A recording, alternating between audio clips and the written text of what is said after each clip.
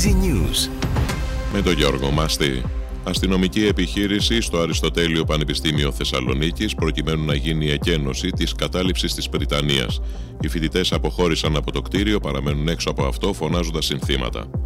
Μετά την έκτακτη σύνοδο κορυφής στις Βρυξέλλες, ο Πρωθυπουργός Κυριάκος Μητσοτάκης αναφέρθηκε στις κινητοποιήσεις των αγροτών και δήλωσε ότι αύριο στη Βουλή θα αναπτύξει πιο αναλυτικά ορισμένες σκέψεις για την περαιτέρω ενίσχυση του πρωτογενούς τομέα.